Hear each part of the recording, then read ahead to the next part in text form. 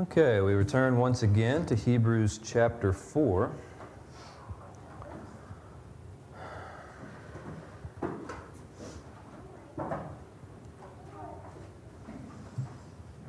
Hebrews chapter 4, and tonight we will read verses 6 through 8.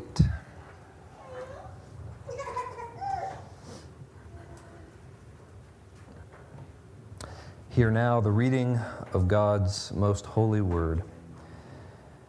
Since therefore it remains for some to enter it, and those who formerly received the good news failed to enter because of disobedience, again he appoints a certain day, today, saying through David so long in the words already quoted, "Today if you hear his voice, do not harden your hearts.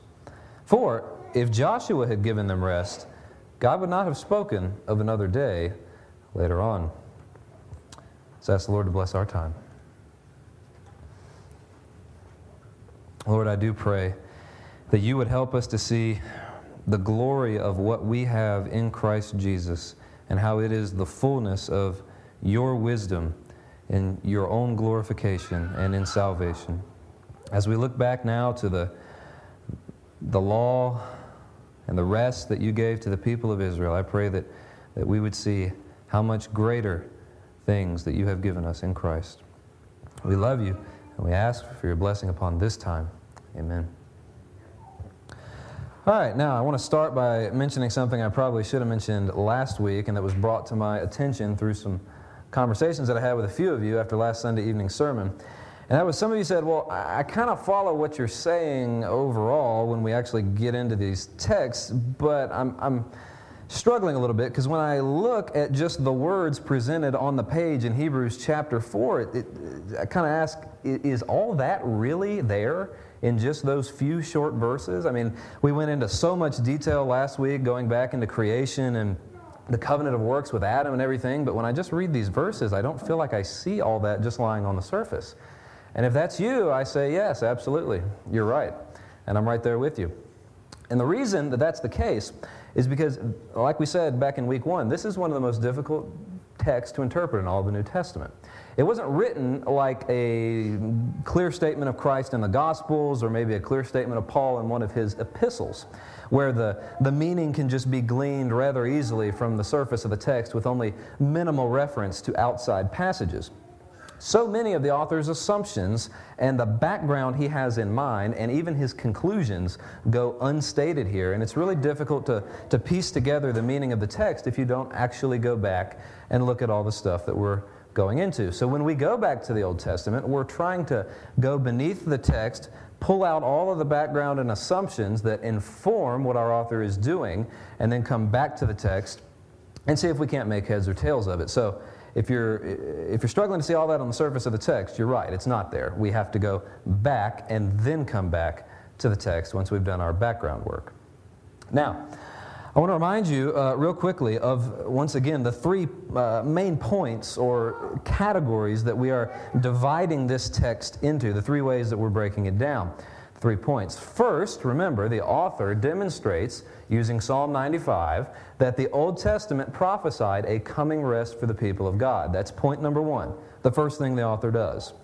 Secondly, he then heads off a potential objection that might be raised to his use of the psalm, and that is, somebody might say, well, how do you know that the rest David is calling people to enter isn't just one of the other rests that God gave to man in the Old Testament, namely creation and the rest of Canaan?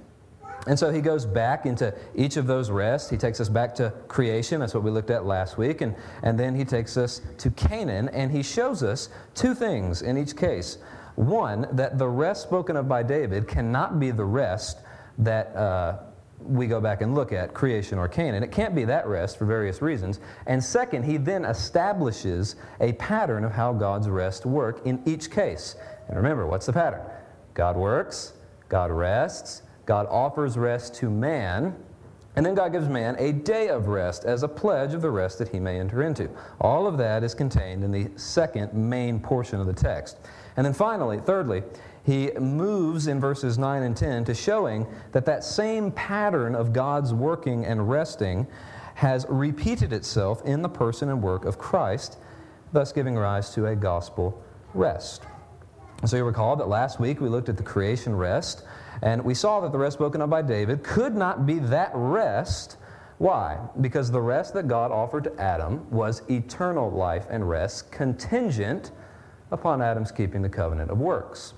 And so if David were calling men to enter that creation rest, that would imply that the covenant of works that Adam could keep was still available, and that you could earn your way into eternal life by keeping that. And since that covenant is broken, the rest offered by it is no longer available to man. And so David can't be speaking of that rest. That's what we saw last week. And we also saw that pattern of God working in creation, God resting, God offering rest to Adam, etc. So then, this week we're going to go back to Canaan for a moment.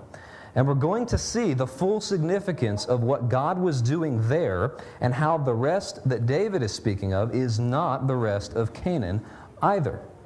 Now, before we actually jump back, we need to establish that the author here in chapter 4 indeed does point us back to Canaan in the verses that we are looking at this evening. So, let's go back and establish that that's the case. Let's take a look real quickly again at verse 6 in chapter 4, verse 6. Once again, it says, "Since therefore it remains for some to enter it, and those who formerly received the good news failed to enter because of disobedience." Now we stop right there. What has the author just brought to our attention? Those who failed to enter their rest because of disobedience. And who were they? We've already talked about it. It was the wilderness generation. And what was the rest they failed to enter? The rest of Canaan, right? So, the author has just brought up, once again, Canaan. And we're going to pause right here for a moment, and we're going to step out of these verses in Hebrews chapter 4. We're going to go back into the Old Testament, kind of like we did last week. We're going to develop all of the significance, well, as much as we can, within the hour, of what was going on in Canaan and all of the background that the author has in his mind when he pens these words. And then, once we've developed all of that, we'll step back into our verses 6 through 8, and we'll see if we can't figure out what they are teaching us. So, I want to examine the rest of Canaan under the following four headings. 1, a new work of God. 2, a new rest of God. 3, a new covenant. And 4, a new Sabbath. We will look at the rest of Canaan under all four of those headings. So, let's start with the first one. A new work of God. And by the way, when I speak of all these things as being new, a new work of God, a new rest, a new covenant, and a new Sabbath, they are new not from our perspective, but from the perspective of moving along redemptive history from creation on into the land of Canaan. The rest that God gave, the work that God did in Canaan, was new from the perspective of creation. These are things that we look back on as the old covenant and the old ways. But from the perspective of moving along history, once we arrive to them, they are new things. So don't get confused by the language. Even though I'm referring to a new covenant, it's still the old covenant. It's not the new covenant we have in Christ.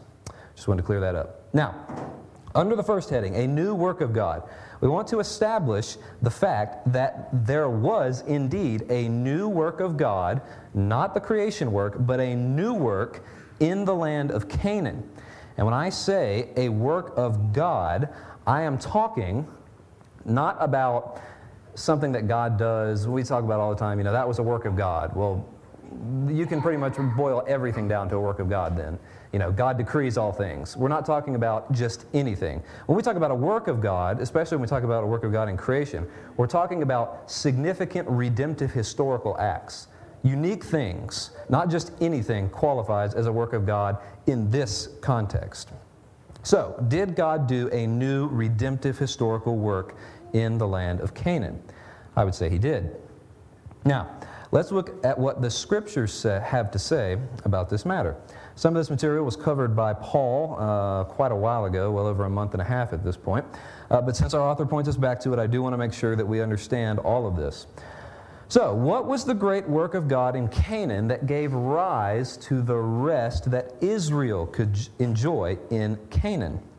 It was this: the creation of the church state of Israel in the land so that the sons of God could worship and serve Him forever. That was the work of God. Now, here's the statement that we want to prove. That this work of God in creating a new people in a land echoes the work of God in creation that gave rise to God's creation rest. And what was the work of God in creation? The 6 days. The work of God in the creation of Israel echoes the work of God in creation. Now, consider first the preparatory work of God. The preparatory work of God. You see, Israel didn't just pop into existence as a coherent people in the land of Canaan. God didn't just ex nihilo, out of nothing, them into the land as a people. They were in Egypt and they were in bondage. They were not a coherent, structured people with all of their various tribes being organized. They weren't possessing the land. They weren't settled. They didn't have the worship already established in Jerusalem. They were a people in bondage. They were not a people rightly constituted. And so God has to do a preparatory work of rescuing them from Egypt. And so then, before the Israelites were the Israelites, there was chaos. There was chaos. Now, what do I mean by that? The people of Israel were living in Egypt with no leadership. They were terrified, no sense of direction from God Almighty. And then when we think about the land of Canaan, it was full of godless pagans filling up their iniquities, worshiping everything under the sun, having free-for-all orgy fests, every person doing what is right in his own eyes. The people of the land were murderers of their children and of one another. They had no fear of God. And so we have a disorganized people and a chaotic land. Sin has that effect. That's the situation we find ourselves in before God works. A formless people and a chaotic land. And then comes God. And He begins His work. And in order to bring this work of His to completion, He has to deliver the Israelites from bondage and drive out the nations before them in Canaan. Consider the words of Deuteronomy chapter 4, verses 33 and 34. Listen to what God says about His work here. Before me, no God has attempted to go in and take a nation for himself from the midst of another nation. By trials, by signs, by wonders and wars, by a mighty hand and an outstretched arm, and by great deeds of terror, all of which the Lord your God did for you in the midst of Egypt. Now I want to draw your attention to a couple of important words there. Notice the language of hands and arms. God says that He has done this work by a mighty hand and an outstretched arm. What do we typically associate arms and hands with in terms of the appendages of our body? They are the working instruments. What does a blacksmith use? His hands. What does a seamstress use? She uses her hands and her arms. We typically think of hands and arms as the instruments of work. So when God says that He saved Israel with a mighty hand and an outstretched arm, He's using the language of working, indicating that this is a work that He is doing. So God begins this great work of establishing a people through the preparatory work of redemption. He invokes terror and chaos in the land of Egypt to bring the people out of bondage. But even though they had been brought out of Egypt, they were still not a people rightly constituted. They were not a cohesive people group. They lacked form and organization. Now, does any of that ring a bell in your mind from the original creation? How about this? The world was void and without form. You see, and then God began in the beginning His creation through a preparatory work. You may not have considered this first. Before He actually gets to the 6 days of creation, what does Genesis 1:1 say? In the beginning, God created the heavens and the earth. In other words, before God actually did what we associate with His work of creation, He formed the matter and the substance of the universe, but it was without form and it was void. And so what are the 6 days of creation then? They're God coming along and taking that formless matter and shaping it and molding it into a cohesive structure. And so, when we consider the Israelites, the substance of them, the form and the matter, if we can use that language, is created when God redeems them out of the land of Egypt. Now He's got the substance of a people, but they don't have any form or cohesion to them. And so what does He do with them? He brings them to the Mount of Sinai, and He begins to organize them. First, He gives them the law of God, that special code that would regulate their conduct and would cause them to operate as a people group. He then gave them a judiciary system, people who would enforce that law. Originally, it all centered around Moses, and then later on he was able to get some extra helpers because he couldn't handle it all. But God gave them a judiciary system. And then he separates them into their various tribal groups and their clans and their families, and so they now know how to relate to one another. There's social order being created. And because they're a religious people, they need direction in worship. And so He gives them a priesthood and the tabernacle. And He even organizes the priesthood into 3 different divisions, each one of them having their own responsibilities as to what they will do in the worship of God. And like I said, He gives them the tabernacle, a central place of worship being established. And then He gives them laws for sacrifice and worship so that they could serve Him. Do you see what God is doing here? He is organizing the people and giving them everything that they need to be a nation. If you want to be a nation, you need law. You need people to enforce the law. You need leaders. If you're a religious people, you need someone to organize the worship, and you need rules for that worship.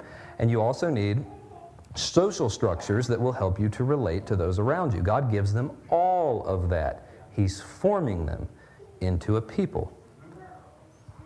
Now, listen to Ezekiel's description of God's work of organizing Israel, if you want more scriptural support for this. Ezekiel says, "Thus says the Lord God to Jerusalem, your origin and your birth are of the land of the Canaanites. Your father was an Amorite and your mother a Hittite. And as for your birth, on the day you were born, your cord was not cut, nor were you washed with water to cleanse you, nor were you rubbed with salt or wrapped in swaddling clothes. No, I pitied you to do any of these things out of compassion for you, but you were cast out into the open field, for you were abhorred on the day you were born. And when I passed by you, I saw you wallowing in your blood, and I said to you, in your blood, live. And I made you flourish like the plant of the field, and you grew up and became tall and arrived at full adornment. Your breasts were formed, and your hair had grown, yet you were naked and bare. And when I passed by you again and saw you, behold, you were at the age for love, and I spread the corner of my garment over you and covered your nakedness. And I made a vow to you and entered into a covenant with you, and you became mine. Then I bathed you with water and washed off your blood and anointed you with oil.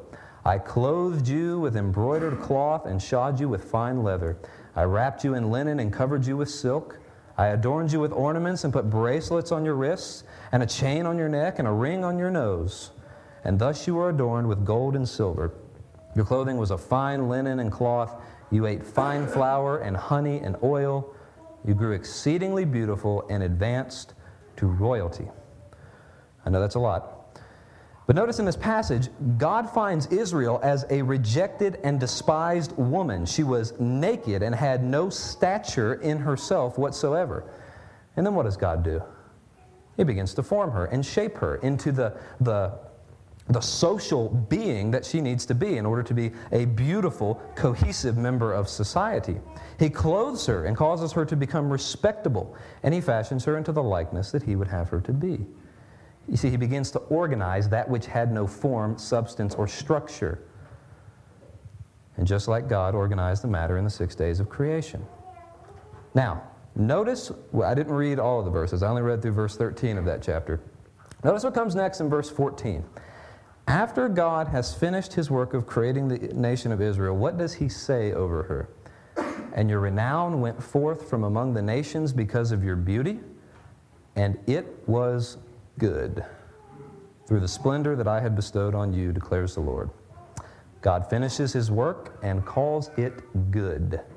I don't think I even need to spell out how that echoes the original creation. Real quickly, if you want even further proof that God, in the Scriptures envision God's creation of the nation of Israel as an echo of creation, just consider the brief words of the prophet Isaiah. I am Yahweh your God. I have covered you in the shadow of my hand. There's that word again, that working word. Establishing the heavens and laying the foundations of the earth. There's creation. And saying to Zion, here's Israel, you are my people. You see, God says that He covered the nation of Israel with the shadow of the same hand that He built the foundations of the world with. Just as God made the heavens and the earth, so He has made Israel for Himself. So, we have a work of God. God made Israel. He took her in her nakedness. He clothed her. He gave her form and substance and made her a church state set apart for Himself. That is the great new work of God, which then becomes the foundation of God's new rest. That brings us to point number 2, a new rest of God. We know that when God finished His work at creation, He rested. And we've just seen that the work of creation of Israel was paralleled to the work of the creation of the world. So, what should we expect to see God doing after He forms Israel? Resting. And do we see that? We certainly do. When God had finished organizing His worship in the wilderness, when He brought Him to Sinai and He gave Him the tabernacle, and Moses had built it, and everything that God wanted was inside of it, just as He said, listen to the words of Exodus 40. Then the cloud covered the tent of meeting, and the glory of the Lord filled the tabernacle, and Moses was not able to enter the tent of meeting because the cloud had settled or rested in it, and the glory of the Lord filled the tabernacle. God had worked in building the nation, and then He rested in the house that Moses built for Him. But that rest was not a permanent or stable rest. Why not? Because this is all taking place in the wilderness, in Sinai. They've not yet entered the land that they are to possess. And the tabernacle, the place where God is resting in that passage, was a mobile structure. It was something that was meant to move with Israel as they traveled around. And so, once they entered the land, God might build a permanent dwelling place, but in the tabernacle, He has not entered His settled rest in the land. Did God ever come to fully rest in the land of Canaan? Yes, He did. Now, Paul went into some depth on this again about a month ago, so I'm just going to re-summarize what he's already laid down for us, and that is, the Israelites were supposed to fully conquer the land. We know this. They were to drive out all of its inhabitants so that they would not be polluted by their paganism. And yet, what happened? While God did drive out before them many of the false religious worshipers of the land of Canaan, they did not drive out all of them. They were lazy, and they were content to possess the land that they already got. Once they got just a little bit into the land of Canaan, they said, we'll settle here. Yeah, I know there's a whole tribe of pagans over there, and God told us to wipe them out, but I got a nice pasture land right here. I think I'm going to stay right here. And so they didn't drive all of those people out, and so the land was not fully possessed. And this lasted under the reign of Joshua and then all of the time of the judges. And then we come to David and Solomon. And David drives out a few more of the remaining Canaanites. He drives them out of Jerusalem. And then his son Solomon takes the throne. And the borders of Israel, the possession of the land, reaches its farthest expanse that it would reach in the nation's history. Consider just a few brief words from 1 Kings chapter 4, describing the reign of Solomon. Judah and Israel were as many as the sand of the sea. They ate and drank and were happy. Solomon ruled over the kingdom from the Euphrates to the land of the Philistines to the border of Egypt. Notice he's delineating the outline, and if you know your map, that's a wide swath of territory. And they brought tribute and served Solomon all the days of his life. Solomon's provision for one day was 30 cores of fine flour and 6 cores of meal, and on it goes. And then we skip down to verse 24, and we read, "For he had dominion over all the region of the west of the Euphrates, from Tispa to Gaza, all the way to the western regions of the river. And he had peace on all sides around him, and Judah and Israel lived in safety. Every man ate under the vine of his fig tree all the days of Solomon, and the land had rest." The land had rest. So what do we see there? Eventually, Israel did possess at least a major portion, almost all, of the land that God had told them to. So then, what happens in the next chapter of 1 Kings? Once the land is possessed, God is now ready to come out of that mobile structure, the tabernacle, and He's ready to settle down permanently and rest permanently in the land. And in 1 Kings chapter 5, Solomon begins provisions for building the temple. And when the temple was done, the priests moved the ark of the Lord from the tabernacle to the temple, and the glory of the Lord came and settled on the ark in the Holy of Holies, just like it did in the tabernacle in Exodus 40. And the rest of the Old Testament looks back at this moment as the time when God did truly rest, permanently settle for rest in the midst of His people. As the Israelites would go up to the temple in Jerusalem, as they would go up to God's resting place, they would sing psalms of ascension. You might see in your Psalter at the heading of some of the psalms, a psalm of ascent. That means that the people of Israel would sing that psalm as they ascended the hill to Jerusalem. And one of those psalms is Psalm 132. And in verse 8, the people of Israel sang the following: "Arise, O Lord, and go to your resting place, you and the ark of your might." Now, why is that significant? Because as we just said, the temple was the resting place of God in the land. And so, what do we have so far? God works to build the nation of Israel and to give them a land, and then God rests in the land, in the temple, from the work He had done in building this nation. So we see the first 2 points of our pattern: God works and God rests. Then we come to point number 3, a new covenant. A new covenant. Now, if you remember, if you're keeping your eye on the ball here, when we're looking for this pattern, what's the third step that we keep outlining? After God works and God rests, what's the next step we keep saying? God offers man entrance into His rest. Now, why have we titled the third point a new covenant instead of a new rest for man or something like that? Because as we saw last week when we were considering creation, whenever God offers the opportunity for man to rest, He does so by way of a covenant. Remember, God held forth rest to Adam. He said, "You may enter my rest," contingent upon what?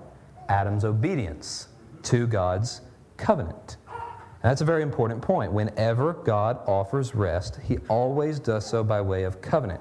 Man must fulfill a covenant to enter God's rest. And so then, if God is going to offer Israel a chance to rest with Him, we should expect to see what? Another covenant that will allow them to enter the rest if they obey it. And that's exactly what we see at Mount Sinai. Consider Exodus chapter 19.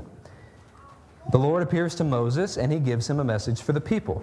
Verse 5 says, this is God speaking, "Now therefore, if you will indeed obey my voice and keep my covenant that I shall make with you, then you will be my treasured possession." So God did make a covenant with the people of Israel. Now, what were the terms of the covenant? In other words, what did Israel have to do in order to fulfill it, in order to hold up their end of the deal? Well, what did the verse we just read say? If you will obey my voice. Israel was to obey whatever laws God placed upon them as a part of the covenant. And what laws did God place upon them? All of the Mosaic Code with its civil, that is, laws for the organization of a magistrate or a ruling judiciary authority, ceremonial law, all of the laws relating to worship and the tabernacle and the priests and washing oneself after defilement, all of that was part of the ceremonial law, and all of the moral law as summarized in the Ten Commandments. All three of those aspects of the law combined to one to form the totality of the law which Israel was to keep in this covenant. Now, here's a very important question. What if they had kept the covenant? What if Israel had kept the covenant? What if they had done everything that God demanded of them in that law? What was the rest that they would enter if they were successful? Think back to the garden for a minute. Once again, what was the rest Adam would have obtained if he had obeyed?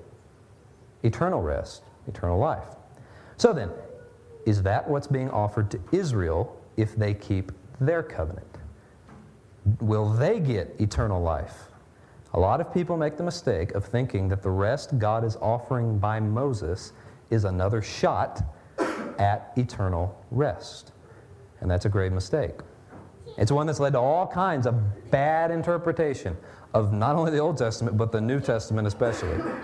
And so let me state emphatically up front that God was not offering to Israel the same rest that He had offered to Adam. He was not offering them rest in heaven by means of the Mosaic covenant. So then what was He offering them? Physical rest in the physical land of Canaan, and the opportunity to be the people of God here on earth.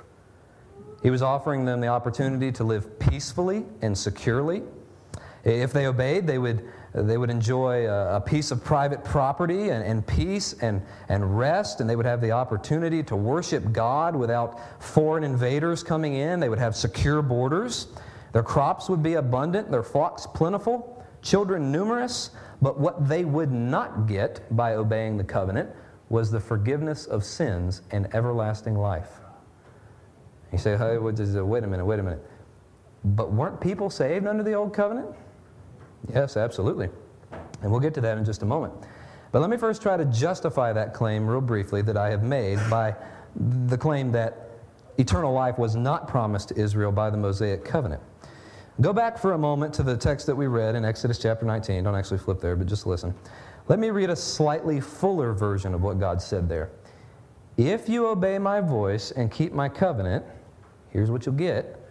You shall be my treasured possession amongst all the peoples, and you shall be to me a kingdom of priests and a holy nation. Notice what He promises. Anything in there about justification and everlasting life? Nope. He promises that they will be His chosen nation out of all the geopolitical nations of the earth, and that He will treasure them. He will establish them, yes, but nothing in there about everlasting life. What other places in the Old Testament speak of the promises of the Mosaic covenant? How about Psalm 25?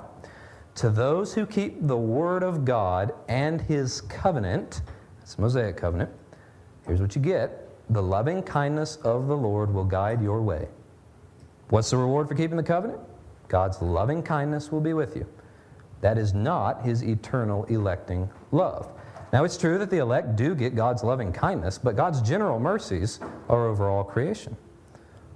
That's the promise. God will be with you here on earth. The psalm also says that the friendship of the Lord is for those who fear Him, and He makes known to them His covenant. Here's what else you get. His soul will abide in well-being, and His offspring will inherit the land. Once again, what's the promise? Things will go well with you on the earth. You'll have prosperity, and your offspring shall own the land of Canaan. That's what Israel could expect if they obeyed the covenant. And yet very often we hear people, particularly dispensationalists, talking about if Israel had obeyed God's law, Moses' law, then they would have obtained eternal life. And that's not what God promised them. Real briefly, also, consider the words of Deuteronomy chapter 28. I'm not going to read the whole thing. But in this chapter, God outlines the blessings of the covenant. In other words, if they obeyed, here's what they'd get. And if they disobeyed, the cursings of the covenant would come upon them. Listen to what they get for obedience. See if you hear anything in here about what we get in Christ. God says, if you will faithfully obey the voice of the Lord your God and be careful to do all of His commandments, then these blessings shall come upon you. Blessed shall you be in the city, and blessed will you be in the field. Blessed will be the fruit of your womb, and the fruit of the ground, and of your cattle, and the increase of your herds, and of your young flock. Blessed shall be your basket and your kneading bread bowl. Blessed shall you be when you come in and when you go out. The Lord will cause your enemies who come against you to be defeated before you. They shall go out against you one way and flee before you in 7 ways. The Lord will command the blessing on you in the barns and in all that you undertake. And it goes on and on and on. What did all of those blessings have to do with? Things in this life. How about the cursings for disobedience? If eternal life was really at stake, what would you expect the cursing of the covenant to be? Eternal damnation. But what is it? If you will not obey the voice of the Lord your God, and be careful to do his commandments, then these curses shall come upon you. Cursed will you be in the city, and cursed shall you be in the field.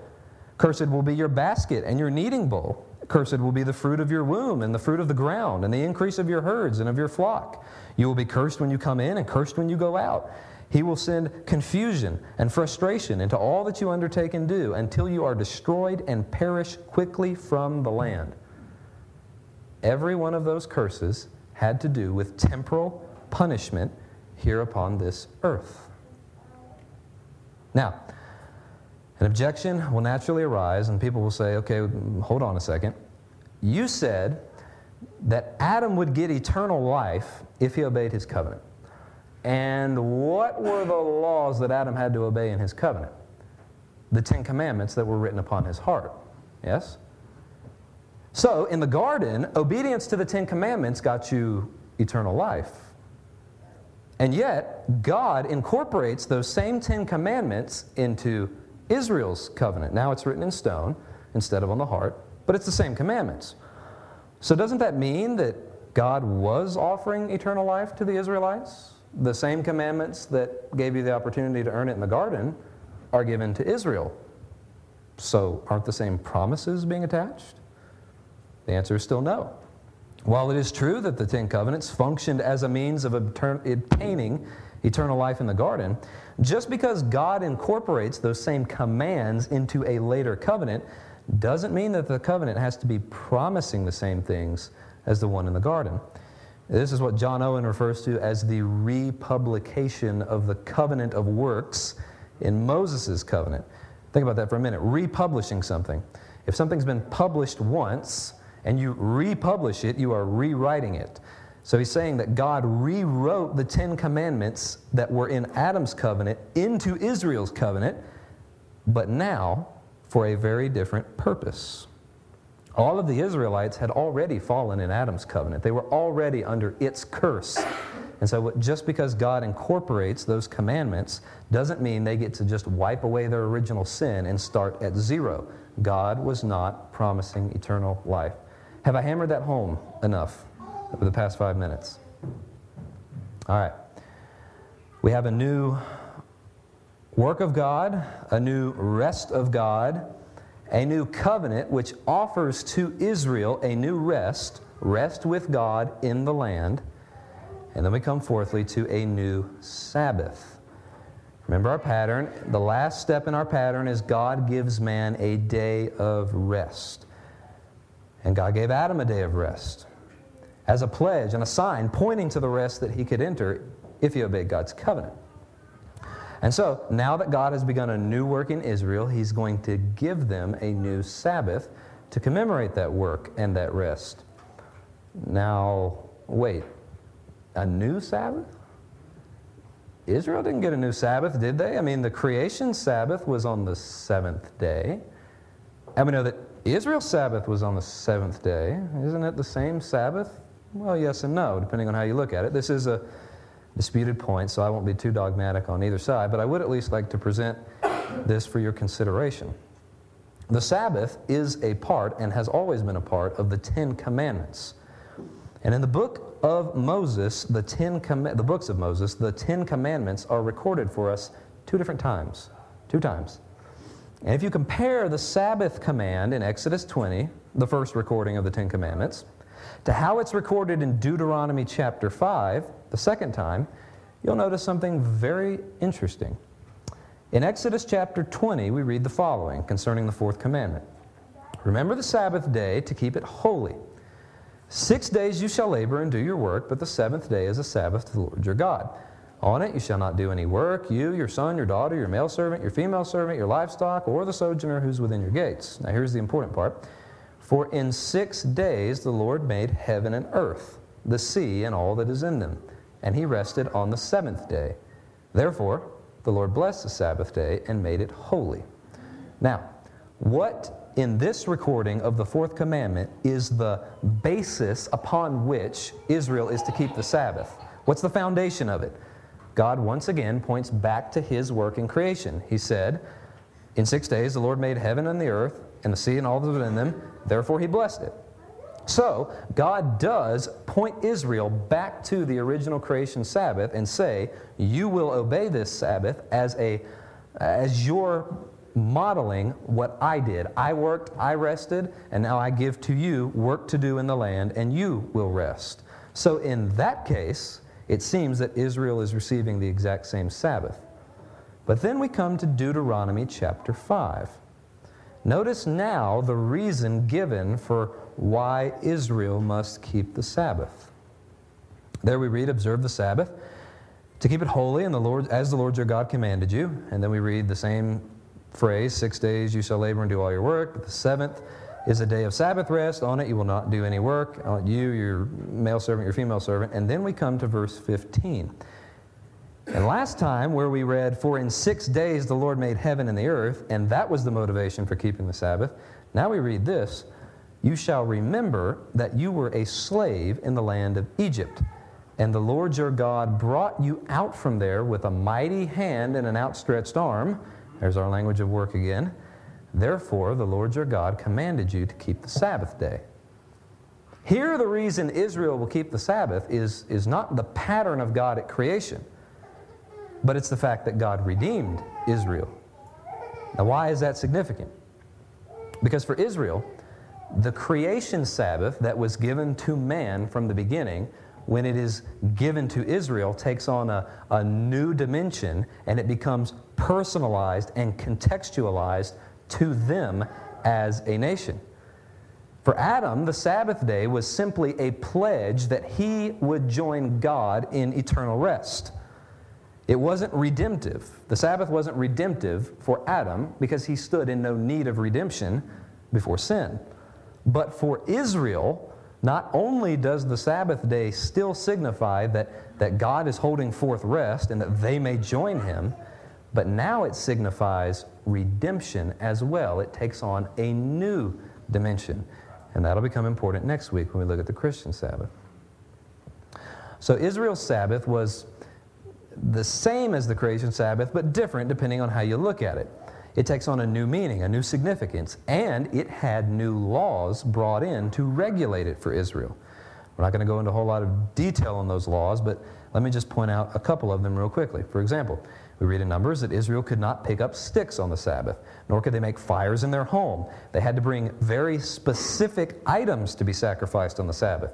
Those things included red thread, fine linen, goat hair, male sheep skins, acacia wood, olive oil for lamps, spices, special oils used for anointing the priest, and onyx stones, other jewelry, all kinds of things. Israel had many other laws that had not been bound upon mankind up to that point that are given specifically to them. And so their Sabbath takes on new features that were not present from the time of creation. And next week we will see how these new requirements are not inherent to the command itself. And in fact, when it comes to the Sabbath, there are aspects of it that can change without the moral components of the Sabbath being changed. That's going to become important. So then, we're wrapping up our discussion of Canaan here, and what have we seen? The same pattern that was present at creation is present in God's work in Canaan. God does a new work by creating and fashioning a formless, directionless people.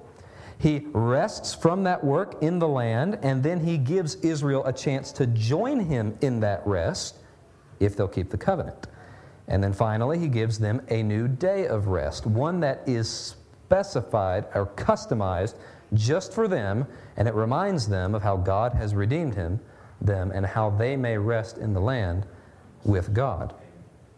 Okay, now that's all of the background that the author has in mind when he mentions Canaan in Hebrews. So remember, I said we were going to pause on those verses from Hebrews. We were going to jump back into the Old Testament and go through a bunch of stuff, and then we were going to come back to Hebrews, and that's what we're going to do now.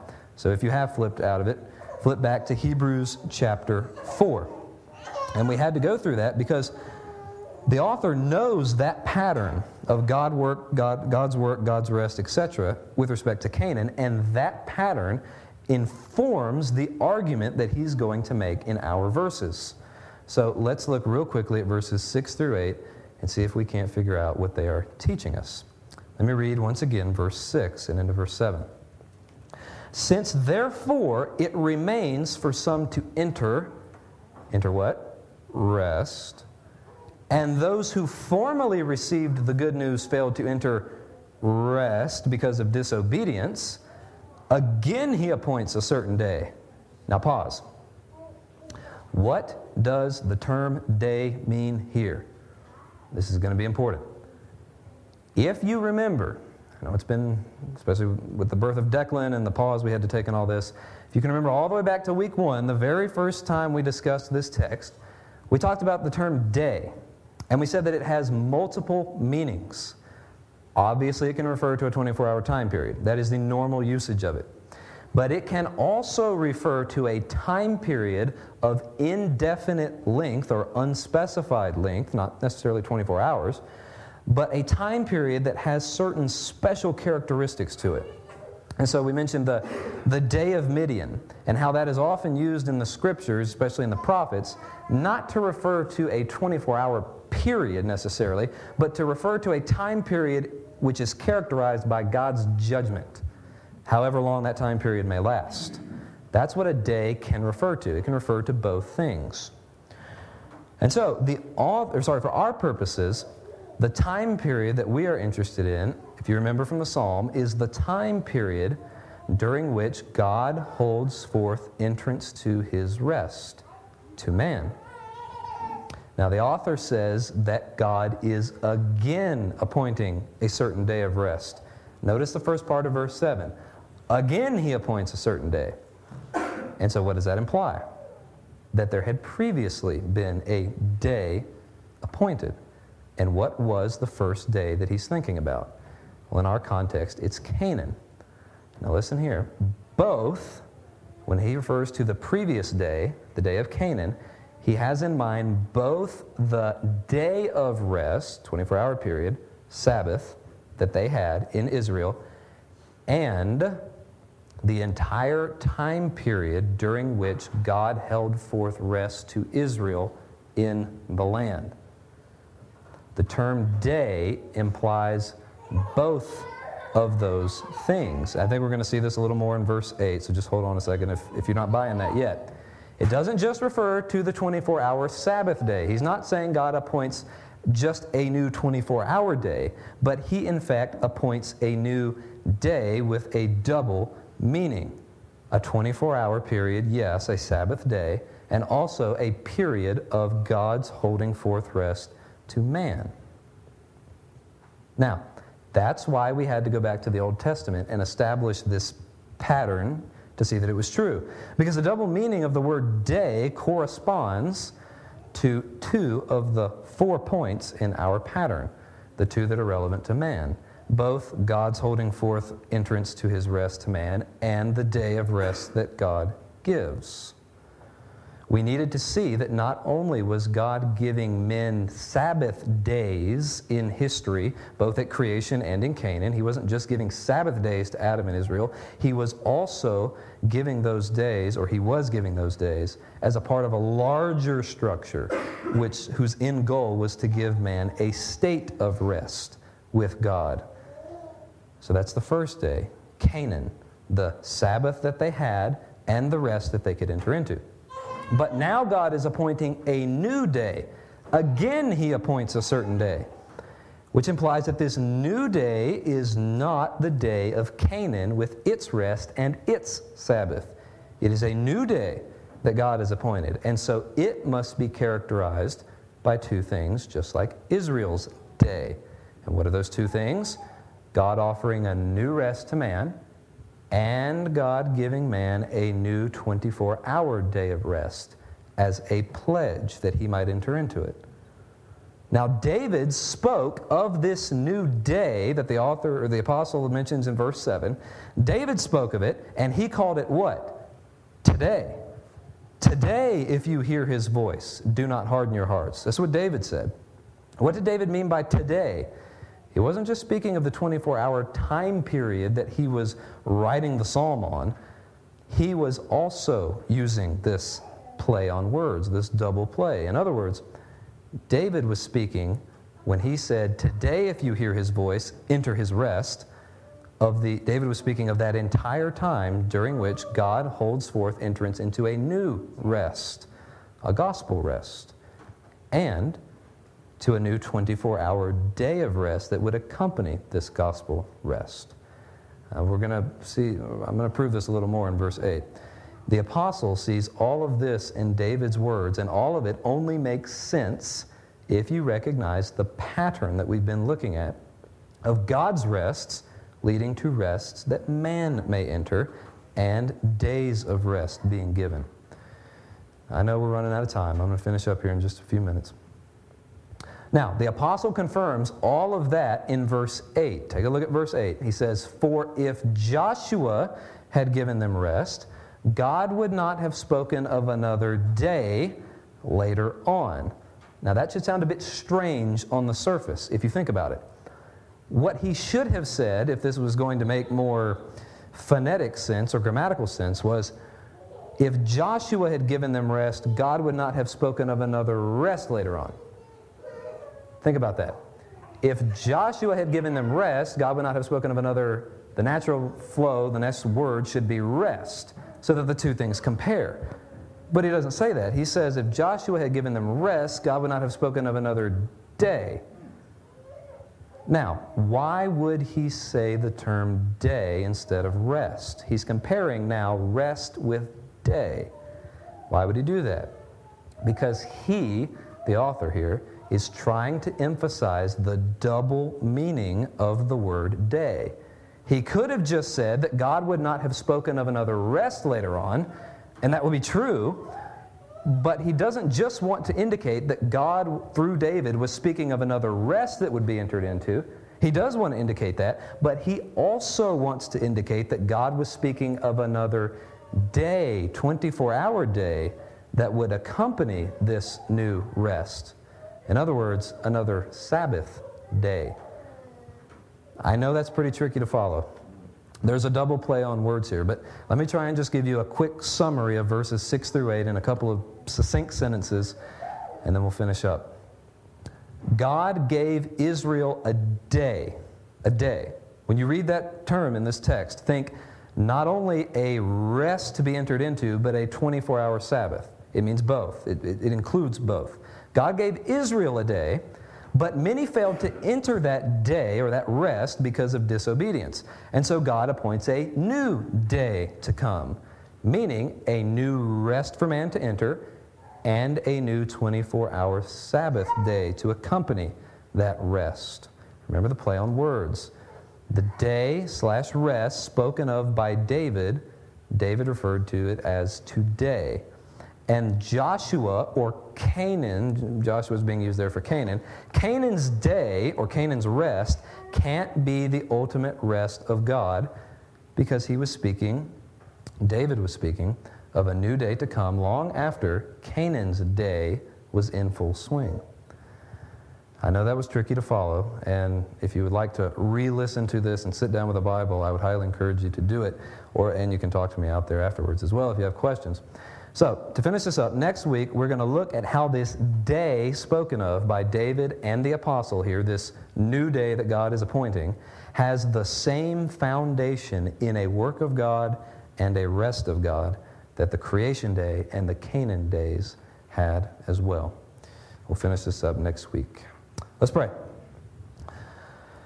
Father, we do thank you so much for your word, and I pray that you would give us understanding to know that you have indeed appointed a new day, a new rest for us, and a new Sabbath in which we may rest and look forward to eternity with Christ Jesus. I pray that as we go out this week, we would submit ourselves fully to your word as we press forward in an attempt to love the Lord Jesus with all of our heart, soul, mind, and strength. We pray these things in Christ's name and for his sake. Amen.